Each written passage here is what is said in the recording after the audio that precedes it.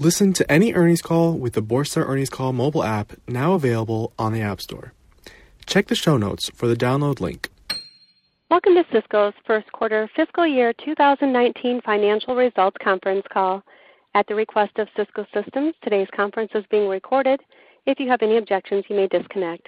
Now I would like to introduce Marilyn Mora, Head of Investor Relations. Ma'am, you may begin. Thanks, Michelle. Welcome, everyone, to Cisco's first quarter fiscal 2019 quarterly earnings conference call. This is Marilyn Mora, Head of Investor Relations, and I'm joined by Chuck Robbins, our Chairman and CEO, and Kelly Kramer, our CFO. By now, you should have seen our earnings press release. A corresponding webcast with slides, including supplemental information, will be made available on our website in the Investor Relations section following the call.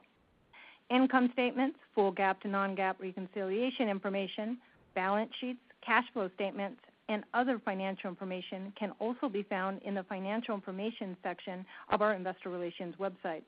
As is customary in Q1, we have made certain reclassifications to our prior period amounts to conform to the current period's presentation. The reclassified amounts have been posted on our website. Click on the Financial Reporting section of the website to access these documents. Throughout this conference call, we will be referencing both GAAP and non-GAAP financial results, and we'll discuss product results in terms of revenue and geographic and customer results in terms of product orders, unless stated otherwise. All comparisons made throughout this call will be on a year-over-year basis, unless stated otherwise. The matters we will be discussing today include forward-looking statements, including the guidance we will be providing for the second quarter of fiscal 2019. They are subject to the risks and uncertainties that we discuss in detail in our documents filed with the SEC, specifically the most recent report on Form 10-K, which identifies important risk factors that could cause actual results to differ materially from those contained in the forward-looking statements. With respect to guidance, please also see the slides and press release that accompany this call for further details. As a reminder, Cisco will not comment on its financial guidance during the quarter unless it is done through an explicit public disclosure. With that, I'll now turn it over to Chuck. Thank you, Marilyn, and good afternoon, everyone. We delivered another great quarter. It is absolutely clear that the strategy and transformation that we laid out 3 years ago is working. We accelerated revenue growth, expanded margins, and generated strong operating cash flow and double-digit earnings per share growth. We saw broad-based growth across all of our geographies, product categories, and customer segments. This was driven by strong execution, differentiated innovation, and our transition to more software and subscription offerings. We are well positioned to capture significant growth opportunities while creating long-term value for our shareholders. In today's environment, there's an ever-increasing number of connected devices with users expecting an always-on experience with access to any application. The enterprise has expanded to now include multiple clouds, and applications are evolving at an unprecedented rate. Customers facing a new level of complexity are increasingly seeing the value of our integrated platforms over standalone products. We are fundamentally changing the network and security industry. We're building an architecture that is designed to securely connect any user on any device, on any network, to any application running anywhere. This creates an enormous opportunity for us as we deliver a multi-domain, intent-based networking architecture that drives automation, simplicity, and agility for our customers. Now let's take a more detailed look at our results as we continue to deliver new innovation across our entire portfolio. Starting with infrastructure platforms. Over a year ago, we set out on a strategy that would disrupt how growing data from a proliferation of new connected devices and complex traffic flows would be managed and secured from the private enterprise into multiple cloud environments. We brought to market an intent-based architecture capable of capturing business intent and applying it across wired, wireless, and enterprise routing, including SD-WAN. This allows our customers to automate their operations, applications, and security policies for efficiency and business agility. This value proposition resonates strongly with our customers and is driving continued strong customer ramp of our Catalyst 9000 family of switches. Yesterday, at our Partner Summit, we announced several exciting new additions to this architecture. We launched the next additions to the Cat 9K family, the 9200 and the 9800. The Catalyst 9200 series of switches extend intent-based networking to simple branch deployments and mid-market customers. The Catalyst 9800 is our newest wireless controller. We continue to help our customers run consistent security, automation, and analytics services across wireless and wired environments. The 9800 gives our customers ultimate flexibility, running anywhere from on-premise, in any cloud, or embedded virtually on Catalyst 9000 switches. We also announced a major new architectural change for the modern branch network. Cisco is unifying our security and SD-WAN technologies to help organizations embrace the cloud faster, with choice and confidence. We provide the simplest way to integrate SD-WAN with our cloud security. This is a great example of how the expansion into the cloud is driving our entire portfolio. In the data center, as more customers move to multi-cloud environments, the need for secure virtualized infrastructure grows. Our strategy is to enable our customers to address increasing connectivity and data growth while securely enabling workloads across any combination of private, public, or multi-cloud environments. We continue to invest in innovation to help our customers transform their data centers for improved efficiency, scale, and resiliency.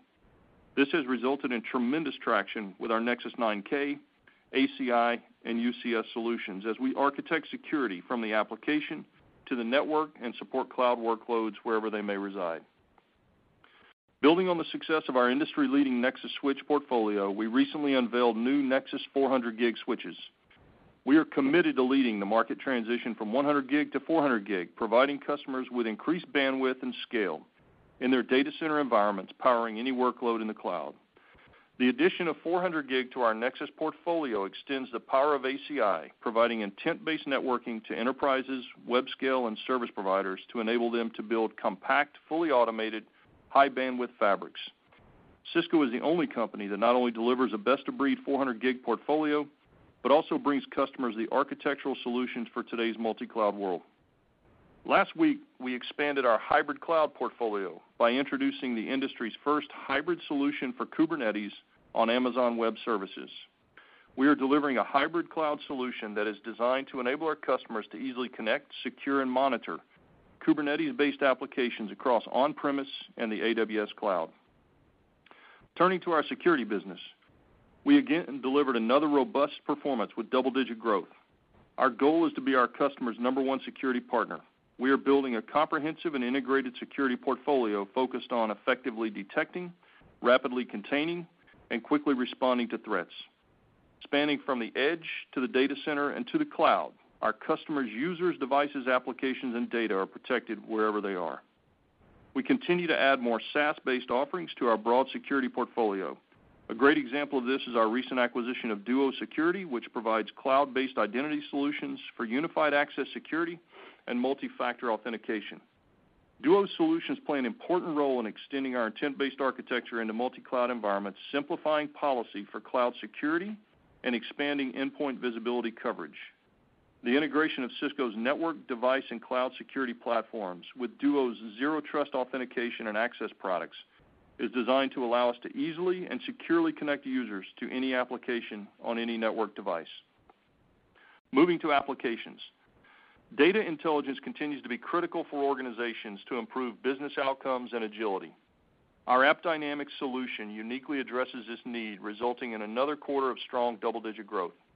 Our innovative capabilities in application monitoring and analytics provides unparalleled real-time business insights to our growing customer base, making us the clear market leader. We achieved a solid quarter in our collaboration business and continue to set the standard for how people connect, collaborate, and create every single day. We are defining the future of productivity and collaboration by providing customers of all sizes with a comprehensive portfolio to help them share data through any device, anywhere. Customers recognize the value we bring with more than 95% of the Fortune 500 using our collaboration solutions. We're delivering unique capabilities, enabling rich collaborative experiences, increased productivity, and helping our customers transform their workspaces. This is accomplished through our new modern WebEx experience, AI-enabled devices, and enhanced interoperability across our on-premise and cloud solutions. Yesterday, we expanded our collaboration offerings with a full suite of cloud calling and team collaboration tools to extend our customers' on-premise investments with new hybrid solutions from the cloud to the end user. These innovations include the availability of BroadSoft cloud calling with WebEx Teams through service providers, 85-inch WebEx board, and our new portfolio of huddle room solutions with RoomKit Mini and WebEx Share. In summary, we had a great quarter, and our opportunity has never been greater.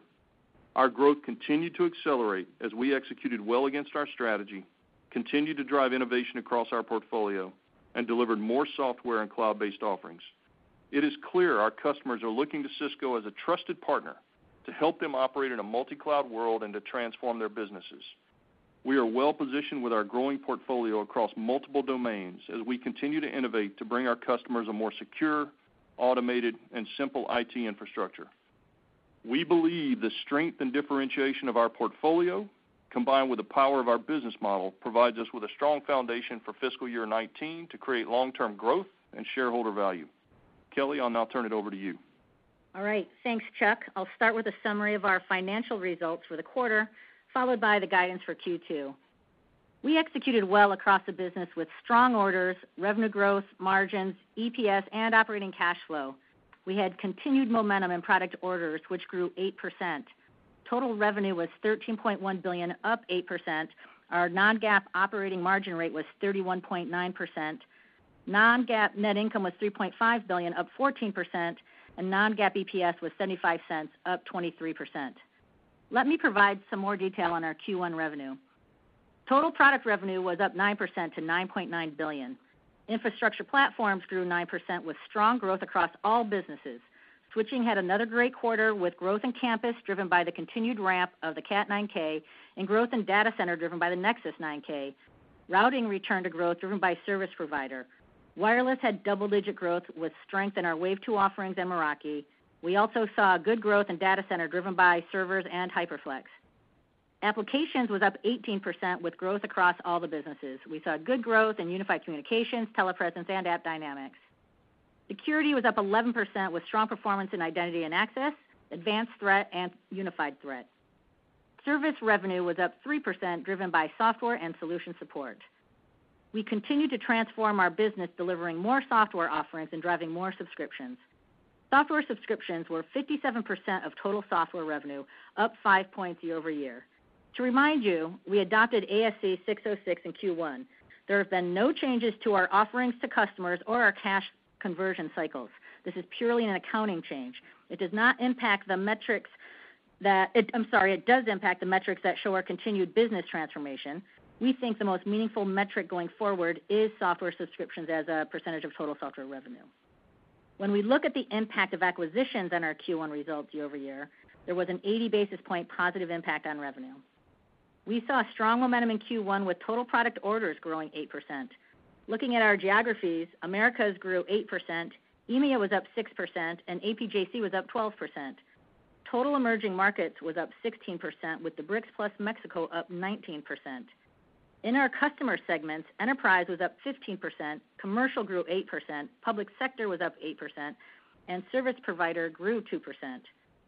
From a non-GAAP profitability perspective, total Q1 gross margin was 63.8%, up 0.1 points.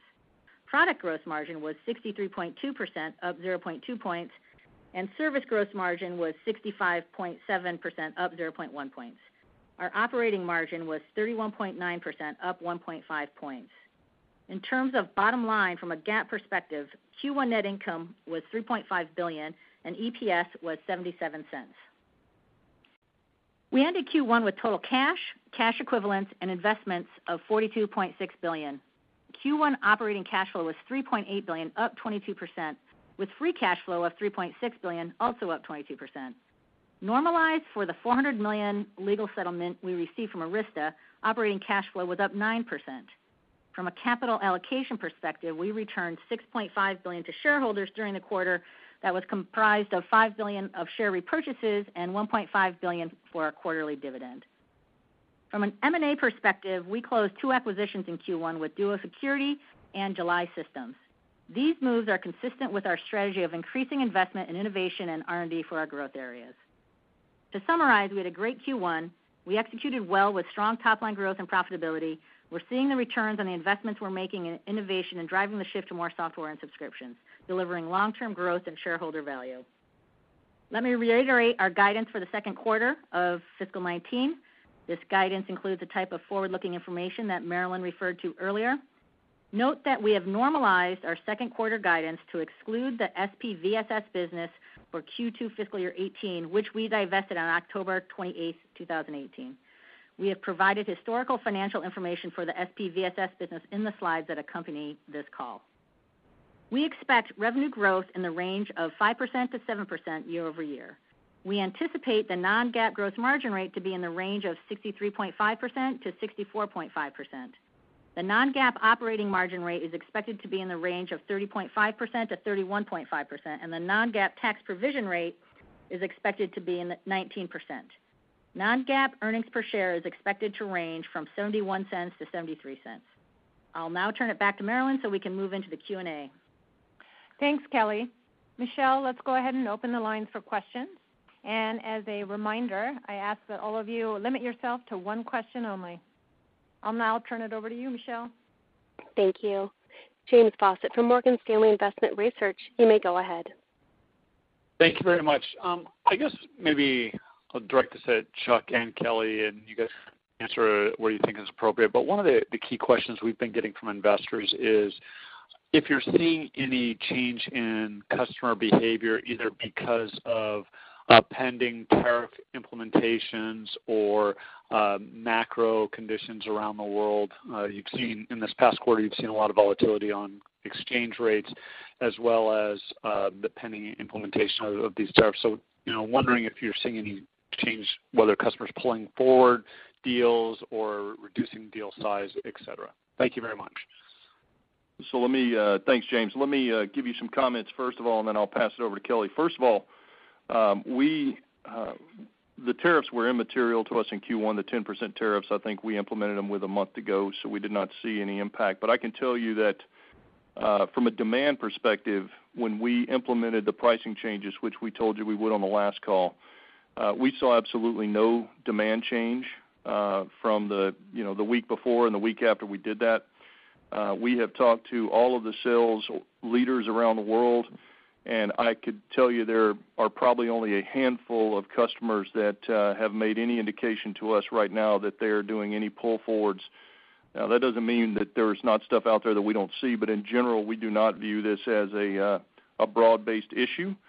And, our momentum from the first week of the quarter to the last week of the quarter was incredibly consistent. So, Kelly, any comments? Yeah, I'll say just to add to that, if I look at the linearity by month through the quarter of Q1, it was the exact same as it was in Q1 18. So we didn't see, for the 10% tariffs, we didn't see any pull-ins.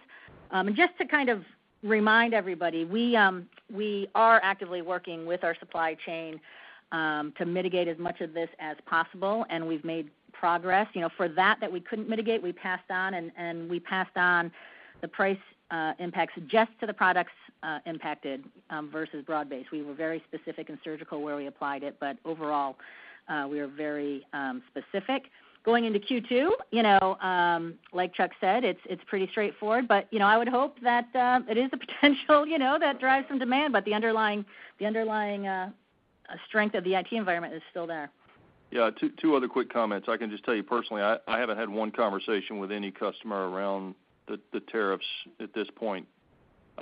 Secondly, I think that once we got past the midterms, we've begun to hear, some positive, at least headlines relative to the discussions, and I remain fairly optimistic that this has become a top priority for the administration, and we're hopeful that they'll come to some agreement before we move to anything more significant.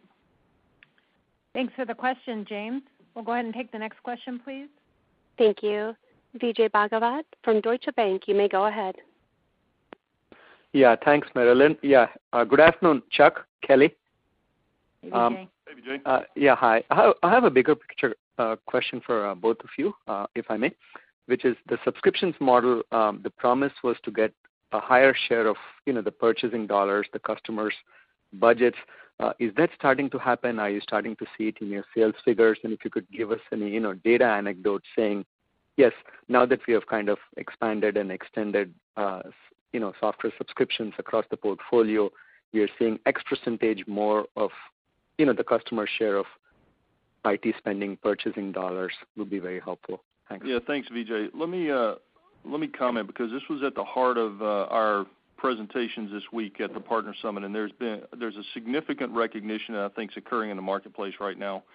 If you look at what our customers are dealing with, they are dealing with a world that truly does involve, consuming services from multiple cloud providers. Most of our customers have well over 100 and beyond SaaS applications that they're dealing with. They still have increased investments in the data center. They're beginning to see IoT, explosions at the edge, data at the edge, mobile workers everywhere, interconnectivity with suppliers and customers. And what that has done is it's completely made obsolete the original assumptions on which they defined their IT infrastructure. And so the IT infrastructure was built based on assumption of traffic flows that just fundamentally don't exist anymore.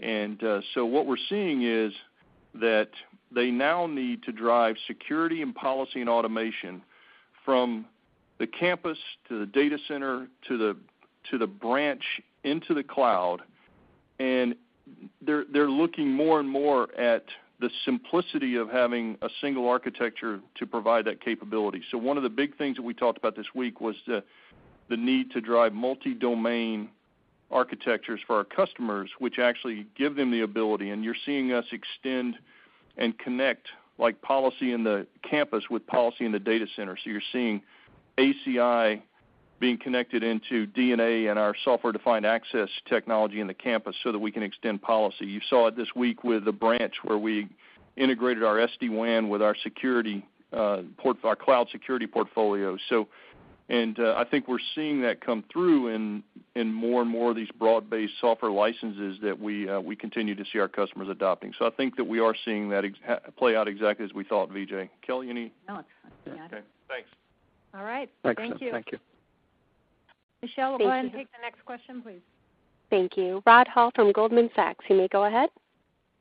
Yeah, hi guys. Thanks for the question. I guess I wanted to focus in on product revenue growth. It was really strong for the quarter, 9%. I know that's with SPVSS, which, if anything, drags that down. And then, so, it feels like you've been pretty conservative in the guidance, and I know you'll probably say, no, we aren't. But I'm just curious what could go better in this guidance, what you're contemplating in terms of elements of conservatism. Can you give us any idea of, how you're thinking about that forward quarter right now, and how things might go better if, let's say, we do get a trade deal, et cetera? Hey, Rod, thanks for the question. Let me just give you a little color, and then Kelly can answer some specifics on the math. I would say the last two quarters were probably the most consistent, strong quarters that we've seen in years, honestly. And I think it's a combination, as we've talked about, of the macro environment, but also, frankly, the innovation. If you look at the portfolio that we have put out there, and you look at the number of announcements and the technology and the innovation that we delivered this week, I think you're going to continue to see strong execution. We're really proud of what our teams have done. So, and I think that the recognition by the customers of this architectural shift that I was talking about earlier is really beginning to play out. So we feel really good about how we're performing. I'll let Kelly comment on both the product revenue growth and the outlook. Yeah, I'd say actually I think, Rod, I feel like this is a pretty good guide and actually better theoretically than maybe you guys were expecting. Don't forget, that 6% growth in the midpoint of the guide we gave you, again, excluding SPVSS out of both periods, obviously, is really solid, because we have much tougher comparison from a year ago. We see the strength, and I'm just trying to balance it with there is a lot of unknown depending on what tariffs do, but underlying strength in the macro gives us good confidence. So I feel actually very, very good about the call. Hey, Kelly, just one comment on that. What I was saying, I didn't mean that it was disappointing from a guidance point of view. I just meant that you were so strong on growth in the reported quarter, why not be more, I guess, aggressive with the guidance? That was really what I was asking. And you bring up a good point, which I do want to get out there. Our growth was very, very strong in Q3, and again, back to ASC 606, under the new accounting rules, as you know, we have a very strong presence in the enterprise. Our enterprise business is going very, very well. Whenever we sign these big multi-year enterprise agreements under the new accounting rules, that will accelerate revenue. So in this current Q1, software came in very, very strong because we happen to have two very large multi-year enterprise agreements with some large enterprises where in any one quarter I might have one, but this was a big one. So that's one additional piece to it. But overall, I'd say all of the underlying fundamentals are very, very positive. But I think these enterprise agreements are actually reflective of what the question VJ asked. That's a good point. So. Great. Thank you. Okay. All right. Thanks, Rod. Next question, please. Thank you. Paul Silverstein from Cohen and Company, you may go ahead. Kelly, just two quick questions on pricing and the drag from the shift to recurring, or does 606 address that? And the bigger question for you and Chuck, if you can't answer this, I'm hoping you'll answer a different question.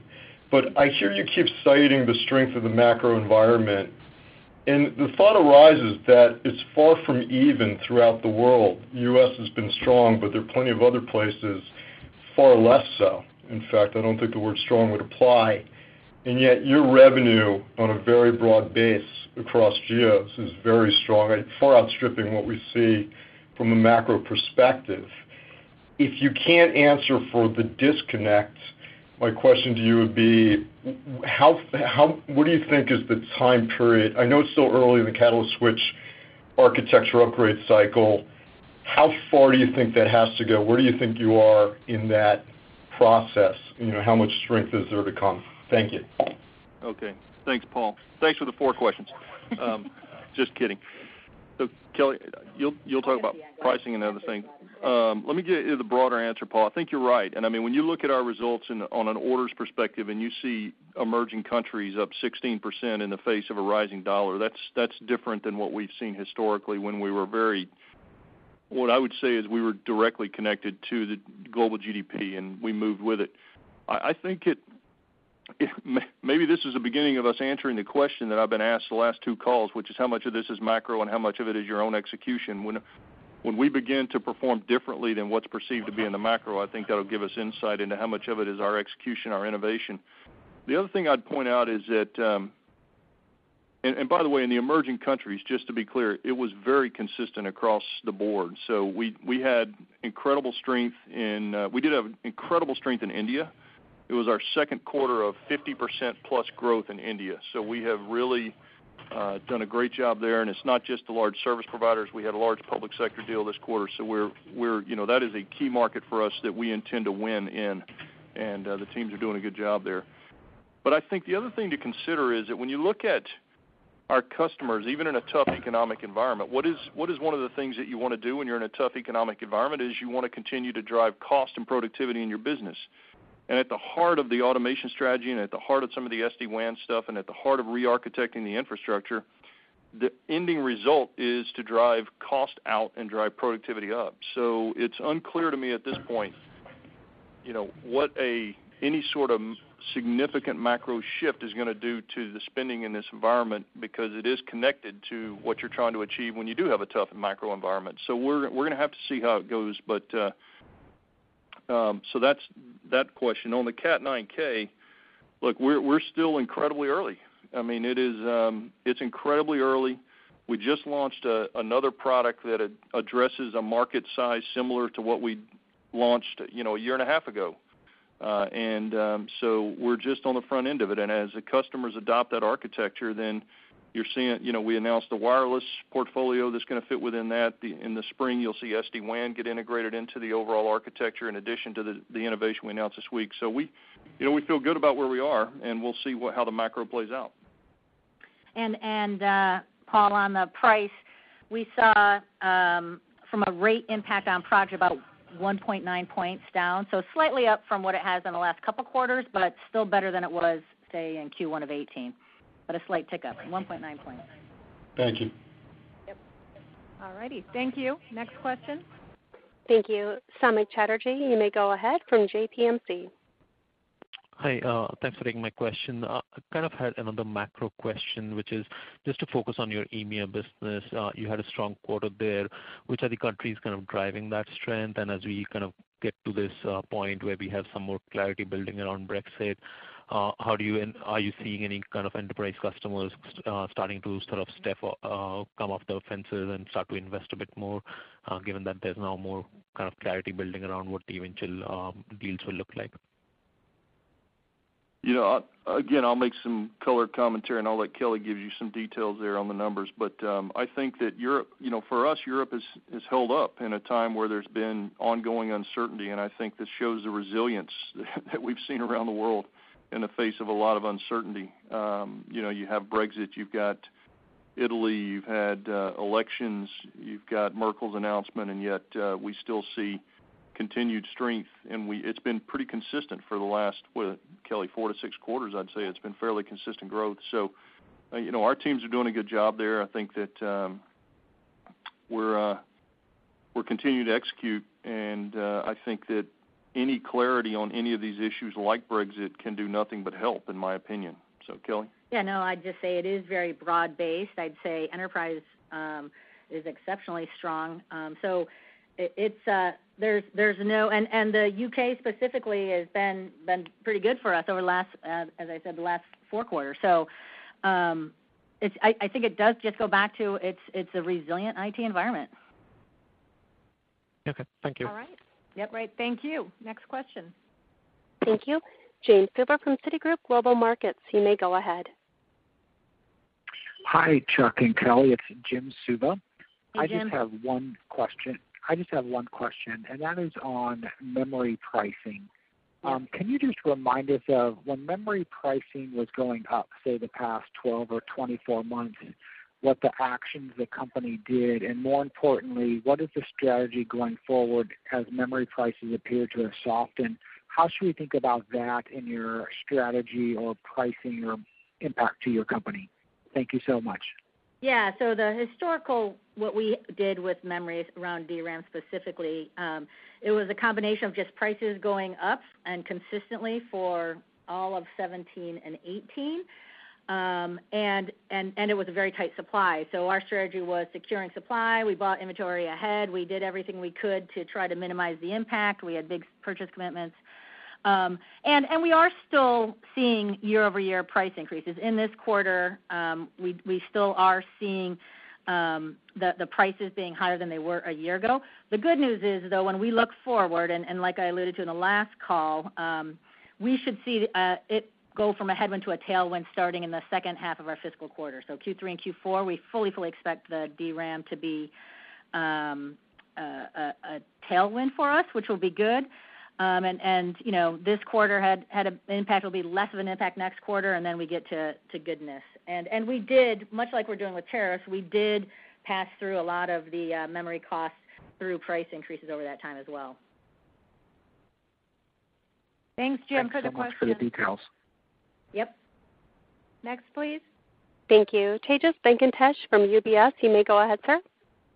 Thank you. I'm on for John Roy. I wanted to focus on the enterprise orders, which were up 15%, I think the best since 2011. Where's that strength coming from, and are there businesses that are accelerating versus the reported quarter? And maybe secondly, somewhat related, you called out strength in service provider routing, but enterprise routing is a significant portion of your routing business, and it was down a lot last year after the Viptela acquisition. Now that that's partly integrated, how's it going? So I would say, if you look at our enterprise business, it was incredibly consistent globally. It was incredibly consistent across the breadth of our portfolio. I think every product category we had grew in the enterprise space, and it's largely driven by the strategy and in the automation side that we brought forward with that's represented and sort of proxied by the Cat 9K from a revenue perspective.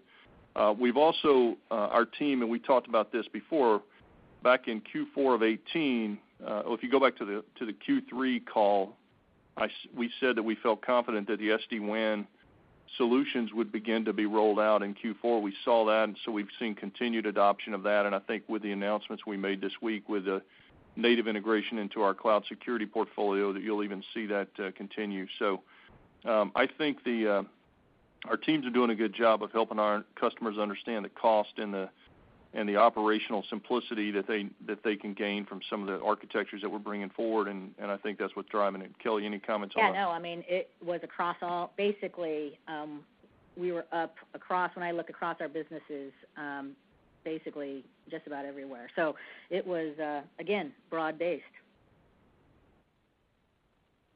All right, thanks for the question. Next question, please, Michelle. Thank you. Sami Badri, you may go ahead from Credit Suisse. Thank you. My main question has to do with service provider growth in the quarter, and you made a comment earlier about India being up 50%. If you were to exclude the India growth in the quarter, would service provider be flat to down? Maybe give some perspective on that. And then the second part is, as you think about service provider, the service provider segment or the customer vertical in the next year or two, are you seeing some customer spend being held back with the onset of 5G spending and deployments coming into the picture?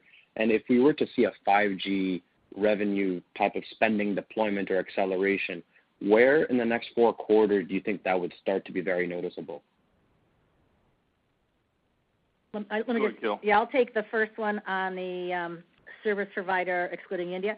I will just say that our service provider segment was up in the Americas and EMEA as well. So again, it was positive everywhere. Was not driven by India, though India had a very strong service provider as well. But it was up. It was up everywhere. Yep.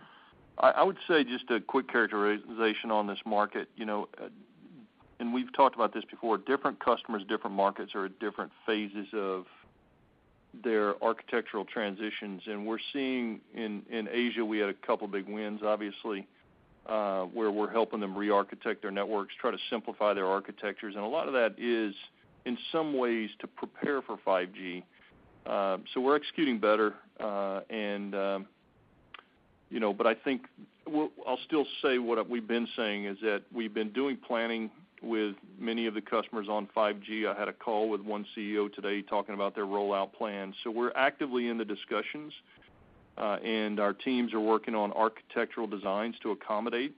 You're going to see them go into trials. In fact, you've all heard some of the U.S. providers are going into trials in the first quarter of next calendar year. I still believe it'll be calendar 2020 before we see anything, if we're looking for some broad-based movement.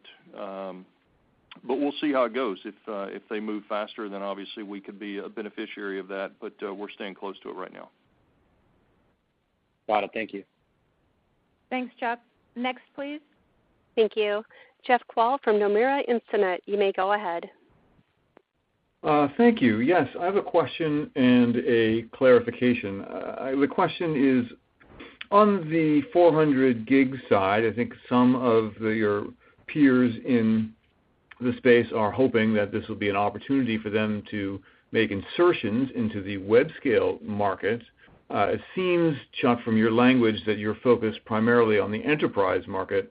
So I guess I'm wondering, if not now for web scale, when, if I have that right. And then Kelly, maybe on a clarification side, could you help us understand if you've baked anything into the January outlook for pass-throughs of memory prices or increases in tariffs or what have you? Thank you. Yeah, so Jeff, my apologies if I misrepresented our 400 gig strategy. I think I said in the script that we were, in the opening comments, that we were absolutely focused on web scale. And I think this does represent an architectural transition that gives, non-incumbents the opportunity to insert. So we will look for those opportunities as well. I think when you look at the 400 gig advantages we have, we're bringing forward, much like we do with the Nexus, we're going to have a merchant version, and then we have an ASICs-based version that we'll be delivering. We have telemetry, we've got optics, security, automation, backward and forward compatibility that are going to provide differentiators for us. We're co-chairing some standards boards. We can extend ACI from the private cloud into the public cloud across these. So we think we have a lot of advantages. The teams, we have the ability to analyze data flows with security, ACI, automation policy. So the whole intent-based portfolio that our teams in the data center actually introduced years ago, we think will be a big differentiator, as well as the breadth of the options that we'll have in the 400 gig space. But we absolutely do see the web scale as an opportunity that we're going to go after here. And on the clarification, so Yeah, in the January outlook, like I said when I was talking about component costs and memory costs, I still will have I will have still a headwind in Q2 from memory as well as some costs around the MLCCs, and I have an assumption baked in on certainly the tariff costs if they go up to 25%, as well as an assumption on what we can offset with prices pushing through. So it's all incorporated in the guide I gave you on the gross margin. Yes, I'm sorry, Kelly. I meant on the revenue side, the pass-through on tariffs or memory. Yeah, so how much is that contributing? It's the same. I'll tell you from an overall perspective, let's assume they do cut in January, because we will honor quotes if they have quotes in the system that they took that we haven't taken the order yet. It'll take a while before both the price increase cuts through, as well as even when the tariffs do cut in on the cost side, will bleed through the inventory that has been brought in at the lower cost. So the real full big impact we'll feel when the tariffs go to 25%, if they go to 25%, will be in the third quarter. But I have baked in some incremental on both the revenue and the margin side in from January. Okay. Thank you both very much. Yep. Thanks, Jeff. Next question. Thank you. Sarini Pajjuri from Macquarie Capital, you may go ahead. Thank you for taking my question. Kelly, one clarification on the question. First on ASC 606, is it just a one-quarter benefit to revenue, or do you expect any more in Q2 or going forward? And then the question is, you talked a little bit about, some of the metrics that you used to give us on the recurring front not being as relevant going forward. Yeah. Could you give us some more color on that and, what sort of metrics that we should focus on? And then if you have any targets for those new metrics going forward. Thank you. So on the first question on ASC 606, so we will benefit from that going forward. The point I was making earlier was this was a little abnormal this quarter because we had two very large enterprise multi-year deals that were very heavy software content that we recognize now in the new accounting rules. You recognize up front. So just to remind everybody of where we are impacted on mostly from ASC 606. When we have enterprise agreements, whether these are term-based or not, we will be recognizing them up front if basically the functionality of the software goes to the customer. So a lot of the enterprise agreements we have will all be recognized up front. Cisco One, for example, a lot of that's going to be recognized up front. And even a portion of our enterprise networking, like the Cat 9K subscription, a portion of that now will be upfront, even though some is still deferred. So it's accelerating basically big enterprise license agreements. So this quarter we had two very large ones, but we will be benefiting going forward. And again, it's incorporated in the guide, and overall long term it'll be in that 1.5% kind of range. Yeah, I just want to make a comment. When we set out to move to more of a software and subscription model, the real benefit for us is it gives us the opportunity to go in and monetize those licenses again in 3 years. That has not changed. And, that was the big benefit, because if you looked at the way we sold a switch previously, as an example, we would sell a switch with integrated software one time, and perhaps 5 to 7 years later, we'd go in and try to sell another one. In this model, the underlying ability for us to go in at either the 3-year or the 5-year point whenever that subscription is up and renew it, that still exists. This is just an accounting change. So the underlying value to our business is still valid, so we're going to continue to move very hard in this direction. And so on the metrics then, to your second question there, so that's why, to that point, we think the right metric is looking of our software, what percentage is subscriptions, right? And that continues to just increase. And I'll use the Cat 9K as an example. We've talked in the past where, we used to sell the previous switch, sold for $100, and we recognize that $100 up front. We're selling the Cat. Before ASC 606, we sold that Cat 9K for $100, but 25% of it was deferred, and we recognize that 25% over, say, a 3-year term, and then they would renew it for another 3-year term. With ASC 606, that 25% that was deferred, about 12% is now deferred, and that other 11% is recognized up front, but that full 25% is what we renew. And so that's why when you look at the software, that's still subscription software. That's why we think that's the relative metric. We don't think like looking at our deferred revenue, we looked at that in the past. I mean, that was a proxy, but as you saw from our disclosures, we wrote off $1.3 billion of that balance with the adoption of the new standard for those enterprise agreements and for Cisco One. So that looking at that isn't as meaningful, and even with the recurring, like using that Cat 9K example, it's not as meaningful. That's kind of why we think using subscriptions, it shows we're still making the transformation. It shows that we're making progress and have that, again, nothing's changed with the customer. We still have that stickiness of having that subscription and the ability to continue to build out our offers with them. Great, thank you. Yep. All right, thank you. Next, please. Thank you. James Fish from Piper Jaffray, you may go ahead. Hey guys, thanks for the question and congrats on a great quarter. Just a quick one from me. You know, the edge is a topic popping up more and more. I guess what are your thoughts around the move towards a distributed environment, how that will impact Cisco, and what investments are being made to win there? And just secondly, there's been a lot of larger M&A over the last few months. How is Cisco viewing the M&A pipeline today? And if a large enough deal were to come along, would this impact that share buyback plan? Thanks. So let me talk a little bit about the edge, and I'm gonna pile on with a little bit of the cloud, a little bit of discussion around what we see happening with applications in the cloud and some of our announcements, and then we'll talk about the M&A question. So first off, the edge is incredibly important, and I think that's what's leading us in many cases to some of these strategic partnerships that you hear us building with the web scale providers. Some of those are multifaceted, where there's an edge component involved, because for us to be able to aggregate the data and give the application developers the ability to run microservices at the edge, that's why we put x86 into our access products, so that you can actually run services from within applications out at the edge and process data as you need to. We've also built some data fabric technologies like Kinetic that are being used by our customers today at very early days.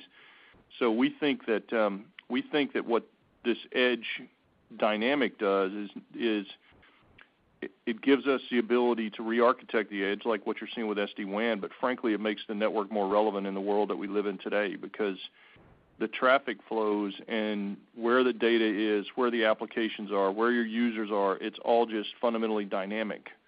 And so you have to architect an environment that accommodates for anything, anywhere.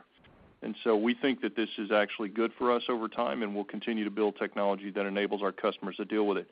The other thing I want to just talk about relative to this, because part of the reason that these web scale partnerships are so important is that we are enabling these developers with things like the Kubernetes solution that we have to actually build applications once and then move them seamlessly between private cloud and public cloud. And we did that with our Google announcement. We've done it with our Amazon announcement. So what I think is going to happen is, instead of creating this complex software architecture at the core that is necessary to map applications back and forth, for future apps, they're going to be built on Kubernetes, and we're going to give the customers, if they want to start in the public cloud, they can seamlessly move them into the private cloud, or if they build them in the private cloud, they can move them into the public cloud.